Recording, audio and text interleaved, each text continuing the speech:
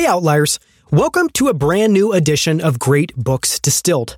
And this episode is actually the first of a new type of episode that we're going to start airing, which is a book summary.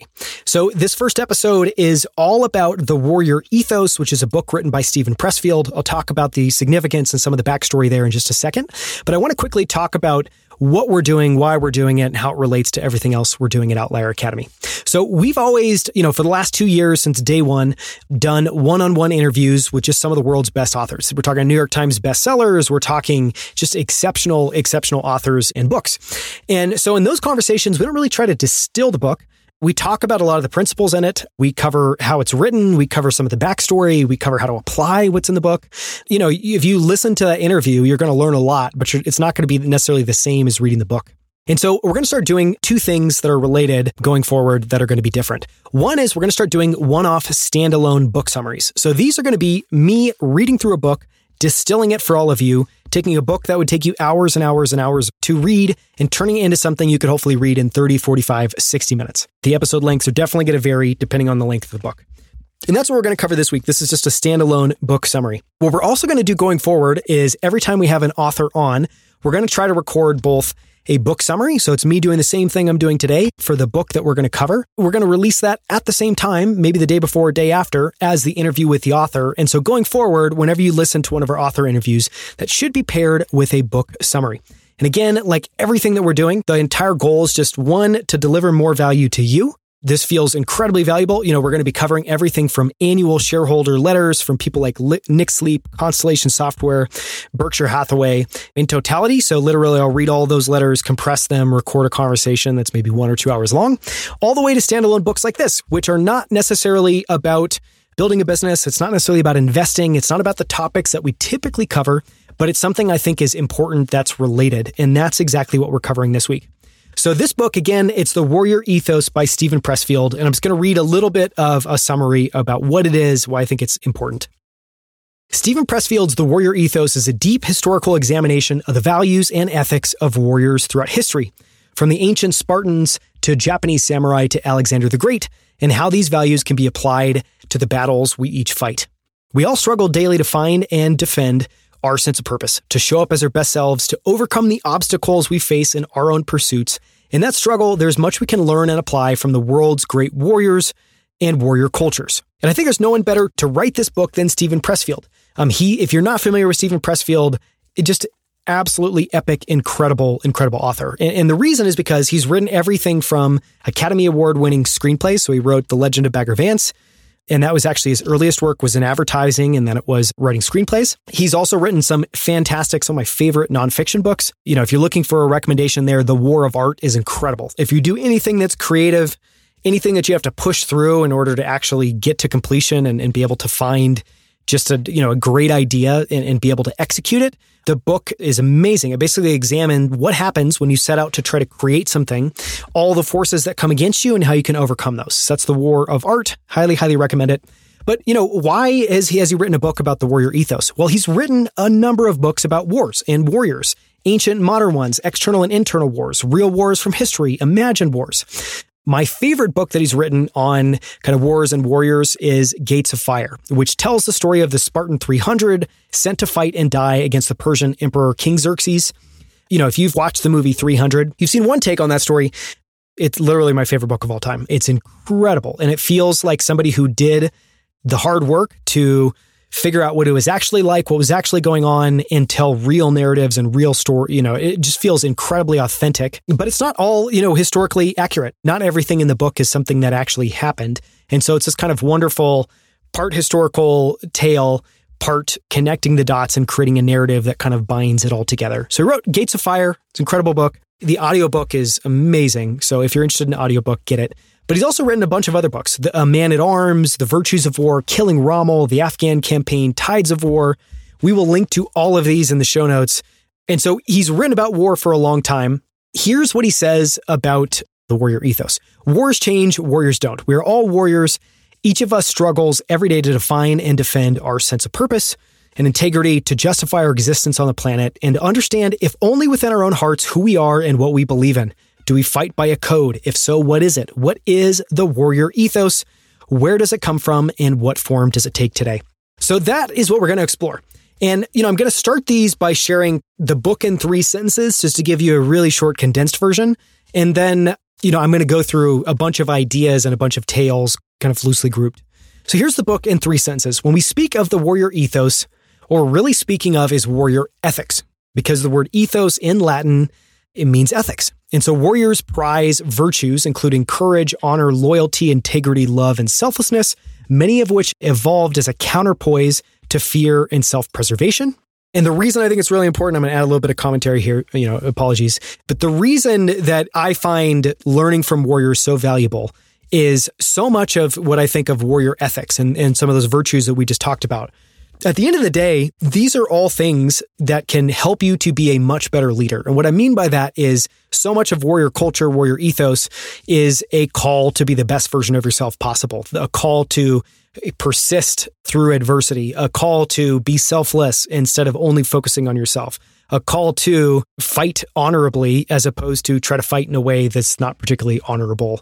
And so that is how I think about why this is applicable. I also just think throughout all of history, there's been war, there have been warriors. I think it would personally be amiss to not try to learn from those warriors throughout history. So here's kind of the last sentence in the 3-sentence summary. True warriors lead from the front. They prize valor and honor as highly as victory. They embrace adversity and shared suffering, and they exemplify selflessness. So what we're going to talk about over the next little bit is what is the warrior ethos, why warrior cultures are shame-based and some of the significance there, why the opposite of shame is honor, selflessness, love. We're just going to talk about the will to victory. Again, this is basically warriors have always had to push to try to get to victory. It's incredibly difficult to do, just like it's difficult to do any other significant task. And so I think there's some interesting stories there. We're going to talk about the concept of leading from the front, especially this Israeli officer concept called follow me. And then obviously I'm a massive fan of Sparta. A lot of the books in the story are Spartan in nature, come from Sparta. And so we're going to talk about a bunch of those tales. So first, let's talk about what is the warrior ethos.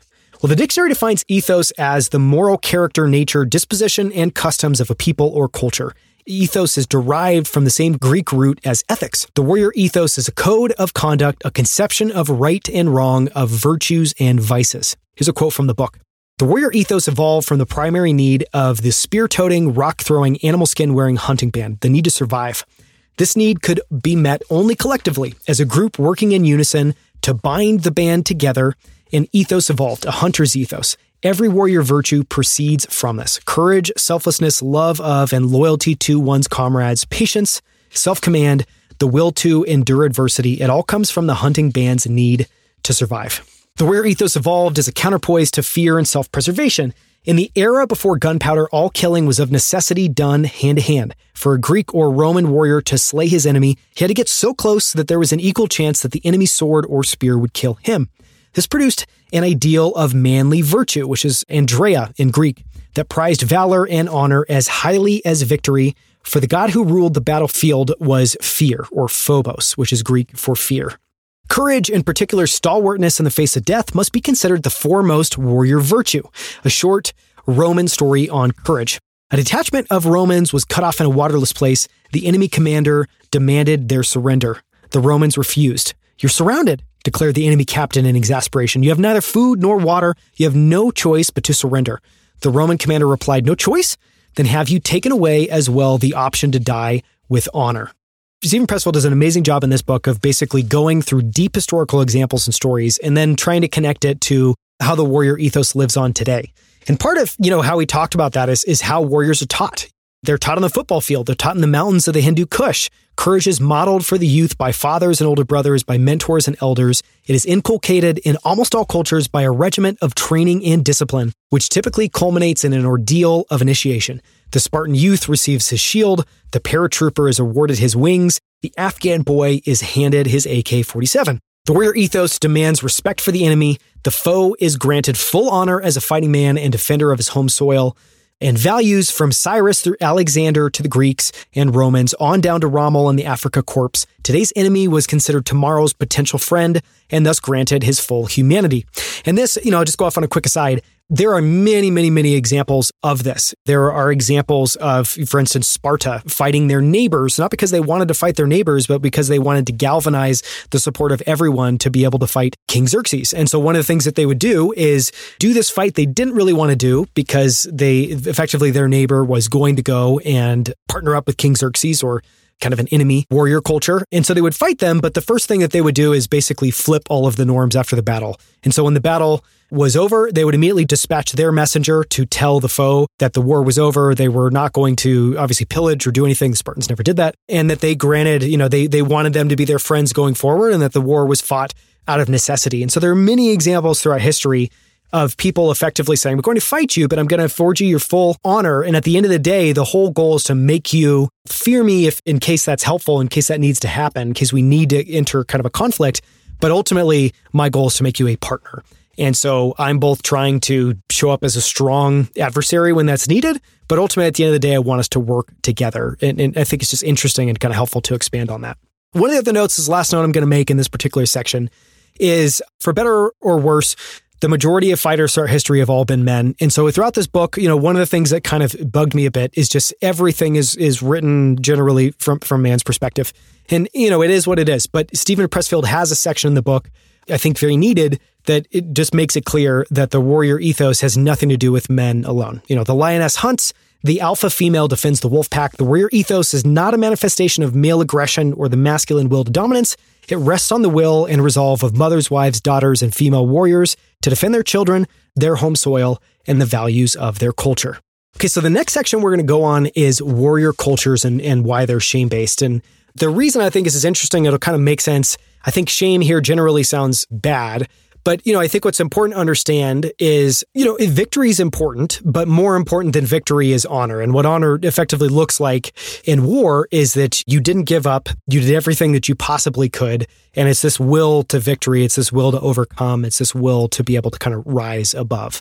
And so the reason that's important is if you think about, okay, well, what's the opposite? Well, the opposite is shame. And effectively, throughout all warrior cultures, shame was used to try to mold people so that they would emulate these traits that are effectively being the best versions of themselves. And so that's some of the context here. Almost all warrior cultures are shame-based. One example from Sparta. The maidens of Spartans were taught songs of ridicule with which to humiliate any young man who displayed want of courage in battle. When a warrior accused of being a trembler returned to the city, the pretty young girls clustered around him, mocking him and defaming him with these anthems of shame. Not particularly positive, but it's a thing. And, the whole reason that this was done, and it makes sense in the context of Sparta, where the entire society basically lived and existed, it was warrior culture, like through and through. Makes sense in that culture, obviously probably wouldn't translate super well today. If a Spartan youth failed to show courage in battle, his fiancée would actually abandon him. The magistrates would not permit him to marry. If he was married already, he and his wife were forbidden to have children. If the warrior had sisters of marriageable age, their suitors would be compelled to part from them. The man's whole family would be shamed. Obviously, just another extreme example, but it's an example. And I think part of this is just to show how things have changed, how the warrior culture's evolved over time. I think these are some interesting examples. Here's one that I think is just kind of incredible from the book. The Spartans revered courage and honor above all else, setting at times an unrealistically high bar for both. And I think here's a really interesting example. At Thermopylae in 480 BC, every one of the 300 Spartans died resisting the Persian invaders, except one, a warrior named Aristodemus, who was withdrawn at the last minute because of eye inflammation had rendered him temporarily blind. It's me butting in for a second. Literally somebody that's blind. I don't think it's fair to say you can't see, you should still go and fight courageously and do this for your brothers. If you're blind, you're blind. So that's kind of the fact here. Okay, back to the quote. He was pulled from the battlefield because he was temporarily blind, and they made that call. The next year, the Spartans again faced the Persians at Plataea in central Greece. This time, Aristodemus was healthy and fought in the front rank. So there's multiple ranks in battle. He's in the front rank. Obviously, the most difficult, you're seeing the most action. You're meeting the kind of enemy first. When the battle was over, all who had witnessed his actions agreed that Aristodemus had earned the prize of valor. So brilliant and relentless had been his courage. But the magistrates refused to award him this honor, judging that he was driven by such shame that he had risked his life recklessly, deliberately seeking to die. So again, it goes to show you, I think, what the Spartans revered and also just how unrealistically high their bar was for what valor and courage and honor really look like. Okay, so we talked about shame-based cultures and that warriors typically have shame-based cultures. Well, what's the opposite of shame? Well, it's honor, it's selflessness, it's love. And here's a couple of examples. Once in India, and this is incredible, and I'll just say kind of a quick preload. I didn't know a lot about Alexander the Great. I've learned a lot since kind of reading more, but Stephen Pressfield is probably the world's foremost scholar on Alexander the Great. He's written multiple books about Alexander the Great. He has, I think, extracted just some fascinating insights and stories about Alexander the Great. And the more I've learned about Alexander the Great, the more I've come to really love and respect him, especially the way that he shows up as a leader. Here is a great example. Once in India, after years on campaign, Alexander the Great's men threatened to mutiny. They were worn out and wanted to go home. Alexander called an assembly. When the army had gathered, the young king stepped forth and stripped naked. "These scars on my body," Alexander declared, "were got for you, my brothers. Every wound, as you see, is in the front. Let that man stand forth from your ranks who has bled more than I, or endured more than I for your sake. Show him to me, and I will yield to your weariness and go home." Not a man came forward. Instead, a great cheer arose from the army. And there are many stories like this. I actually did not include all of the stories about Alexander the Great inside this book summary. I think this is the most interesting, but what's interesting about this particular quote? Well, I think one of my big gripes about leadership, as it often happens today, is that there's very little skin in the game, meaning there's many, many, many examples of, quote unquote leaders you could point to. These could be CEOs, these could be leaders of teams, leaders of companies who are effectively in a position where they have no skin in the game, so they will benefit if things go well. They will take none of the burden if things go poorly. And I think, unfortunately, we live in a world where that's kind of become the norm. And it's actually very uncommon to find leaders with skin in the game, especially intentionally. And so here then is Alexander effectively going to his men and saying, and another piece, and I'm sure I'll butcher this slightly, but Alexander the Great, one of the things that was known about him is that he always led his army from the front. So whenever his army would go and attack, Alexander the Great would be in this crazy double-headed helmet with his war horse, which everybody knew. Its name was Bucephalus. It was, be decked out. So it was immediately clear to anybody, including his own army and the enemy's army, who Alexander the Great was. And he made himself a very attractive target. But his entire perspective was that if I'm leading from the front. And then here's an example of him effectively saying his men are tired, they're worn out, they want to go home. And he doesn't demean them. He doesn't go and yell at them. He doesn't give them nice things that make them feel slightly better. He literally strips down, shows them his scars, show that it's all in the front of the body, he has none on the back of the body, which you typically get from fleeing. And he said, let, the man stand before me that has more scars on his body than me. Not a man came forward. There's literally nobody else. And so I think I take an enormous amount of inspiration from leaders who lead from the front. We're going to come back to that theme later on. Warriors advancing into battle are more afraid of disgrace in the eyes of their fellow warriors than they are of the spears and lances of the enemy. It's part of shame would be, you're worried about dying. I think honor in this case, selflessness, valor in this case is effectively saying, no, I'm fighting for the people that are beside me. I am much more worried about how they will perceive me and how I'll show up than of any kind of mortal wounds that I could end up getting. There's a whole chapter on the warrior's sense of humor. This is kind of my favorite bit from it. The warrior's sense of humor is terse, it's dry, it's dark. It literally doesn't solve a problem. Its purpose is to deflect fear and to reinforce unity and cohesion. The warrior ethos dictates that the soldier make a joke of pain and laugh at adversity. And I'm not going to share here. As a couple of quotes we'll come to at the end around Sparta that I'll bring up this idea of kind of warrior humor that are just amazing. And it'll make more sense when we hear those quotes. But I think this idea of warrior's humor being dark and terse and dry, and that it's meant to deflect anything from an individual and take it back on into the group. This is something we're all doing together. And it's also meant to deflect fear and reinforce this unity and cohesion. And it's not a joke to solve a problem. It's not actually trying to solve any problem at all. It's just all about that we're in this together. And that's why it tends to be terse and dry and dark. There's quite a bit in the book about the will to victory. I kind of cobbled together a few things that I really liked about what this means and I think why it's important. The will to fight, the passion to be great, is an indispensable element of the warrior ethos. It is also a primary quality of leadership because it inspires men and fires their hearts with ambition and the passion to go beyond their own limits. And this is an example I just thought was incredible. And kind of the takeaway is, often the battle isn't won on the field. It's won the night before in preparation. So here's an example. A lesson on when the battle is won. A Roman general was leading his legions toward the enemy in a swampy country. He knew that the next day's battle would be fought on a certain plain because it was the only dry and flat place for miles. He pushed his army all night, marching them through frightening and formidable swamp so that they reached the battle before the foe and could claim the higher ground. In the aftermath of victory, the general called his troops together and asked them, "Brothers, when did we win the battle?" One captain replied, "Sir, when the infantry attacked." Another said, "Sir, we won when the cavalry broke through." "No," said the general, "we won the night before, when our men marched through the swamp and took the high ground." So again, I think it's just, you can take from that what you want to kind of extrapolate, but I think this idea of the will to victory and the things that you will do to make sure that you put yourself in as most advantageous position as possible. It's an incredible, incredible example. Here's another example of the war to victory. It's very, very, very different. And this is actually a story of, so Spartans were nearly almost defeated. They were defeated a couple times in battle. This is basically a story of one of the times they were defeated and how it was done. Epaminondas, the great Theban general, was the first to beat the Spartans at the Battle of Leuctra in 371 BC. Here's how he did it. The evening before the fight, Epaminondas called his warriors together and declared that he could guarantee victory on the morrow if his men would vow to perform one feat at the moment he commanded it. The men, of course, responded, A. "What do you wish us to do?" "When I sound the trumpet," said Epaminondas, "I want you to give me one more foot. Do you understand? Push the enemy back just 1 foot." I'm just going to pause here for a second. Imagine being part of that group and just thinking, what? That's going to guarantee us victory? But, they end up kind of agreeing to this. The men swore they would do this. The battle came. The armies clashed and locked up, shield against shield, each side straining to overcome the other. Remember, at this point in time in war, basically the way to think about it was it's like watching a boxing match or a battle that would just go on until someone was either so exhausted they couldn't continue or they were defeated. That's effectively what war looked like at this point in time. Epaminondas watched and waited till he judged both armies had reached the extremity of exhaustion. Then he ordered the trumpet sounded. The warriors of Thebes, remembering their promise, summoned their final reserves of strength and pushed the foe back only 1 foot. This was enough. The Spartan line broke. A rout ensued.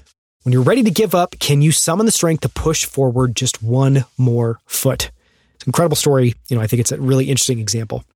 Okay, so we're going to move on to leading from the front. And again, a lot of how I think about why this is valuable is I'm sure I, like everyone, like all of you that are listening, I want to show up as the best version of myself. And I think a big part of that is just leadership. And I think true leadership is very different than, I think there's a lot of forms of leadership. I think true leadership makes up a very small percentage of them. A lot of people try to lead hierarchically. A lot of people try to lead by being the loudest, by being the meanest, by being the most kind of condescending. And I think what I find a lot of inspiration from is in just some amazing stories that I can latch onto and remember of how to think about leadership, I think, the right way.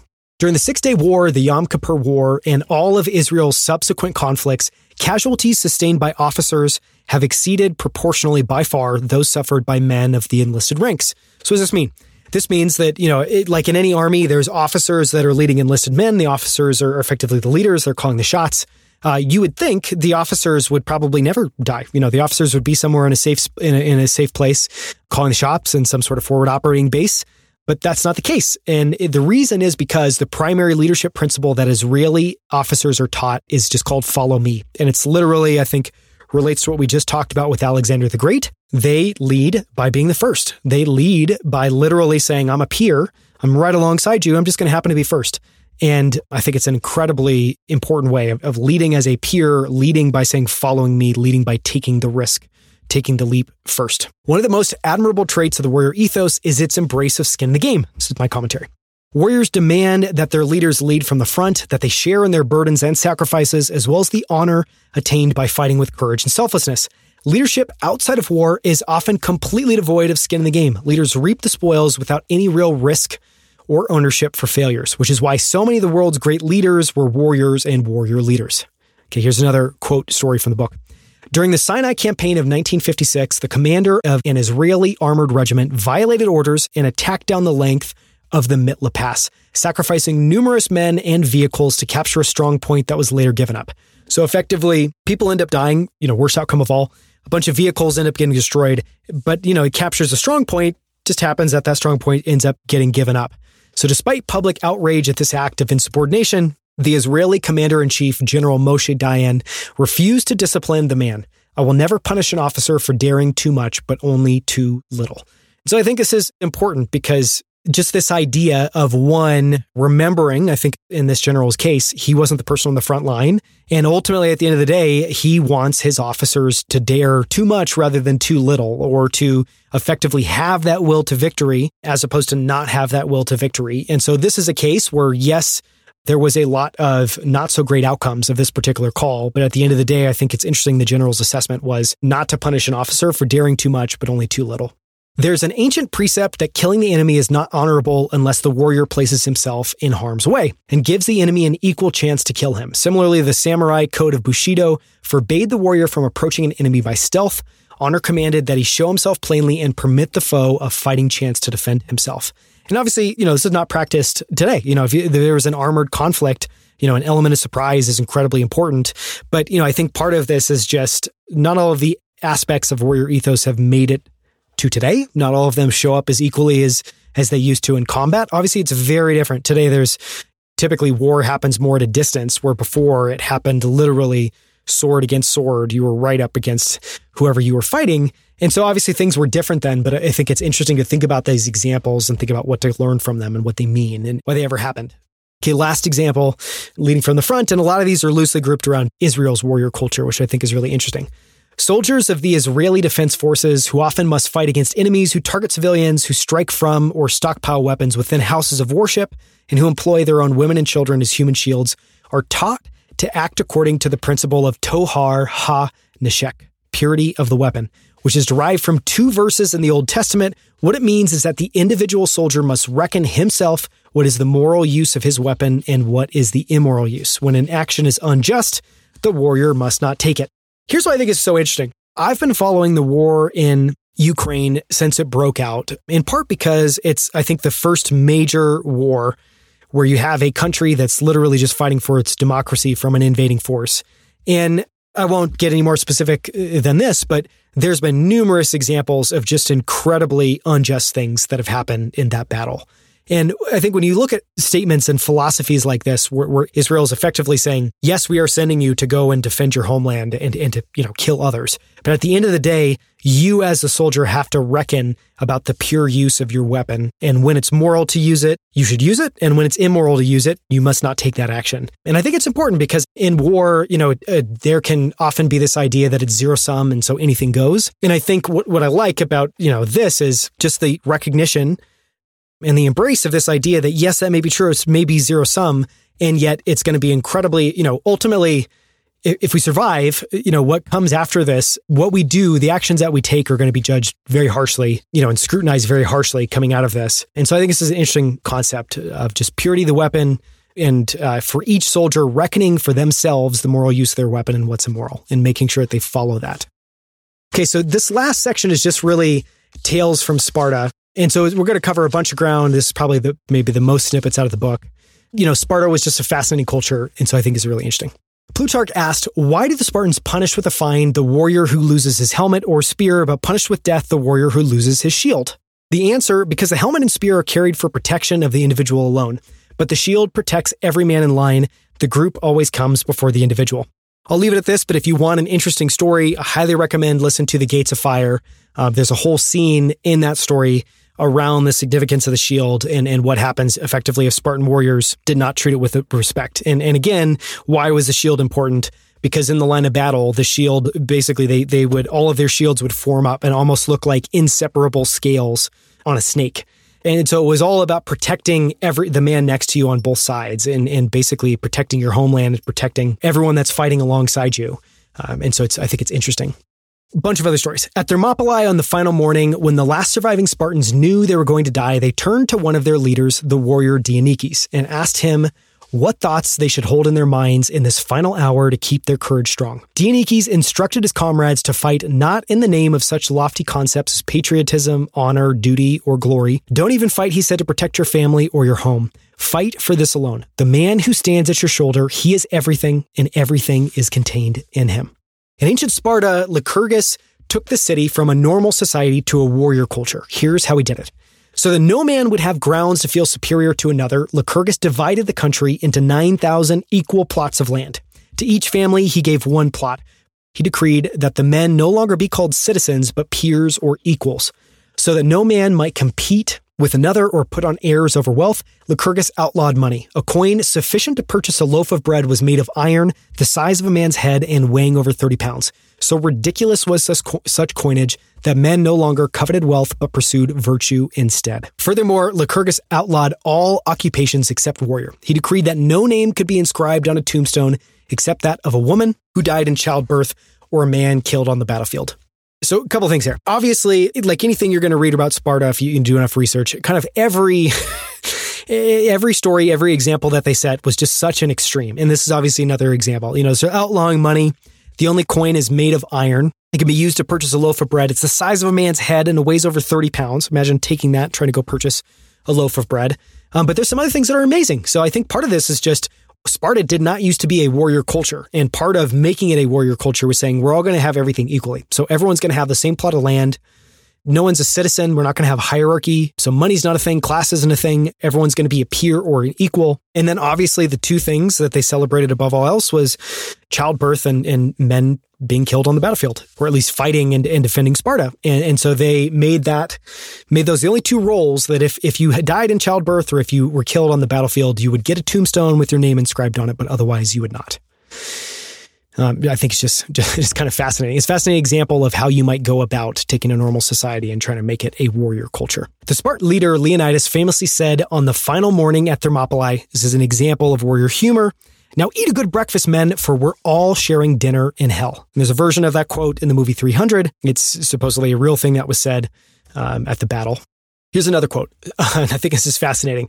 So if you're, anyone in the military typically likes to keep things as short as possible, I think this example is just amazing. Spartans like to keep things short. Once one of their generals captured a city. His dispatch home said city taken. The magistrates fined him for being verbose. Taken, they said, would have sufficed. And so here's an example, literally sends two words back. And they said, that's great, could have only dealt with one. And they literally fined him. And this is someone that ended up capturing a city. They fined the general because he said city taken instead of just taken. As the Spartans were preparing their defensive positions, a native of Trachis, this is another example of warrior humor. Trachis was the site of the pass, came racing into camp out of breath and wide-eyed with terror. He had seen the Persian horde approaching. As the tiny contingent of defenders gathered around, the man declared that the Persian multitude was so numerous that when their archers fired their volleys, the massive arrows blocked out the sun. "Good," declared Dionysius, "then we'll have our battle in the shade." The most famous Spartan mother story is also the shortest. A Spartan mother handed her son his shield as he prepared to march off to battle. She said, "Come back with this or on it." And here's another story, kind of similar, a little bit more crude. The warriors' brothers were fleeing from the enemy back towards the city. So these are citizens of Sparta. I guess they'd be called, peers or equals, not citizens. And they were fleeing battle. They were running back to the city. Their mother happened to be on the road and saw them running toward her. She lifted her skirt above her waist and said, "Where do you think you're running? Back here from whence you came?" So basically the mom was saying, you need to turn around, you need to get back there to battle. What are you doing? This is embarrassing. You have no honor. And she was shaming them. In Sparta, boys were allowed to stay with their mothers till they were 7. At that age, they were taken from their families and enrolled in the agoge, which is called the upbringing. This training lasted till they were 18. So it lasted 11 years, started when they were 7. And at 18, they were considered grown warriors and were enrolled in the army. So they were even given a break. It's basically trained from 7 all the way to 18. Then once you're a grown warrior, you're enrolled in the army. Here's a look at the conditions they trained in. The boys in training were given one garment, a rough cloak that they wore all year long. They slept out of doors year-round. Each boy carried a sickle-like weapon called a ziele. They were allowed no beds, but instead had to make nests of reed gathered each night from the river. They were not permitted to cut the reeds with their sickles, but had to tear them with their bare hands. Food for the boys in training was similarly Spartan, typically pig's blood porridge. And I literally looked up what that was. I couldn't find a great example of what Spartan pig's blood porridge was, but it seems like basically porridge with clotted pig's blood added to it, which is very nutritious. Obviously, probably didn't have a lot of flavor and wasn't, it's not a pastry. And this is related. A visiting Spartan envoy was once given a taste of this pig's blood porridge and said, "Now I understand Spartan courage in battle, for surely death is preferable to dining upon such slop." Okay, a couple other stories and then we'll wrap. At Thermopylae in 480 BC, every one of the 300 Spartans died resisting the Persian invaders, except one warrior named Aristodemus, who was withdrawn at the last minute because of eye inflammation had rendered him temporarily blind.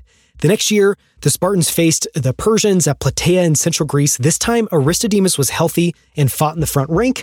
When the battle was over, all who had witnessed his actions agreed that Aristodemus had earned the prize of valor. So brilliant and relentless had been his courage, but the magistrates refused to award him this honor, judging that he was driven by such shame that he risked his life recklessly, deliberately seeking to die.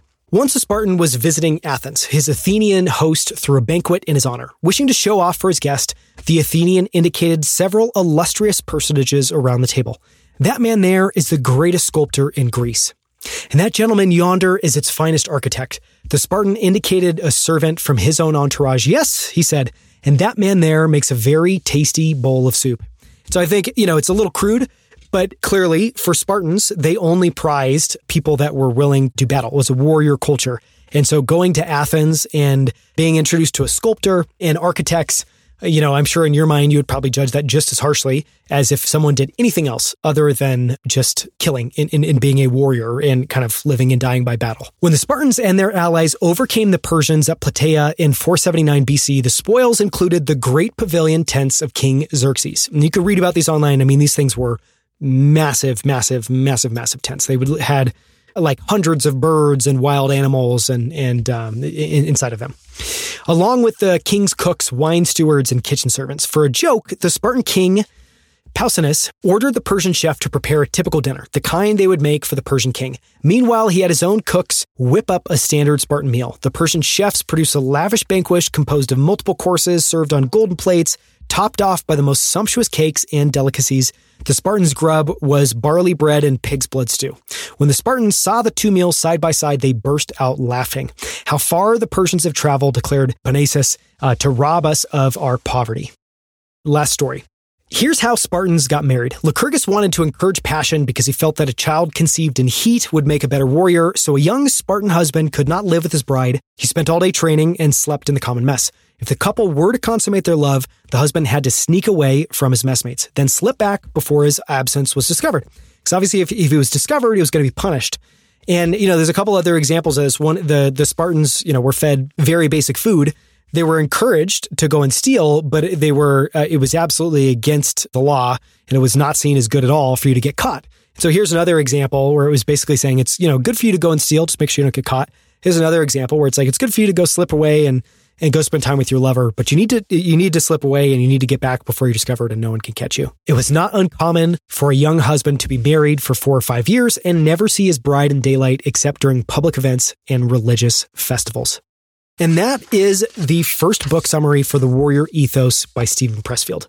And as I said at the beginning, the next episode I'm really excited about. It's a book that I think is incredibly underrated, and it's actually kind of an addendum to Good to Great by Jim Collins. And it's all about a flywheel. And, there's this concept in business of a flywheel, which is basically, I think, the way that I like to describe it is if you're a founder, if you're an entrepreneur, everybody needs to know what drives their business. What allows you to actually be able to accelerate momentum? What makes customers choose you? And you need to make sure that everything you do is aligned. So as an example, just a really loose proxy example, people frequently will cite Costco as a great example of a company with a flywheel, because obviously, and I think it's very common for kind of discount-based businesses to be given this kind of credit, but it applies to many, many, many other businesses. But effectively for Costco, the idea is they're going to offer people the lowest prices by negotiating directly with manufacturers and suppliers to be able to get those low prices by selling stuff in bulk so that customers can come in and pay the lowest price. And then they take everything that they make and try to continue to lower prices for customers. And so I've kind of very simplified it there. I've kind of done a crude approximation of a flywheel. But that is an example of if you were trying to explain, well, why does Costco work and why is Costco growing and how does Costco retain customers? So much of it can very simply be explained by just thinking about the business as a flywheel. And so that's the next book we're going to cover. It's Flywheel. It's just going to be a short excerpt with a bunch of examples by Jim Collins. I hope you've enjoyed The Warrior Ethos. To listen to more of these, go to outlieracademy.com to explore other episodes.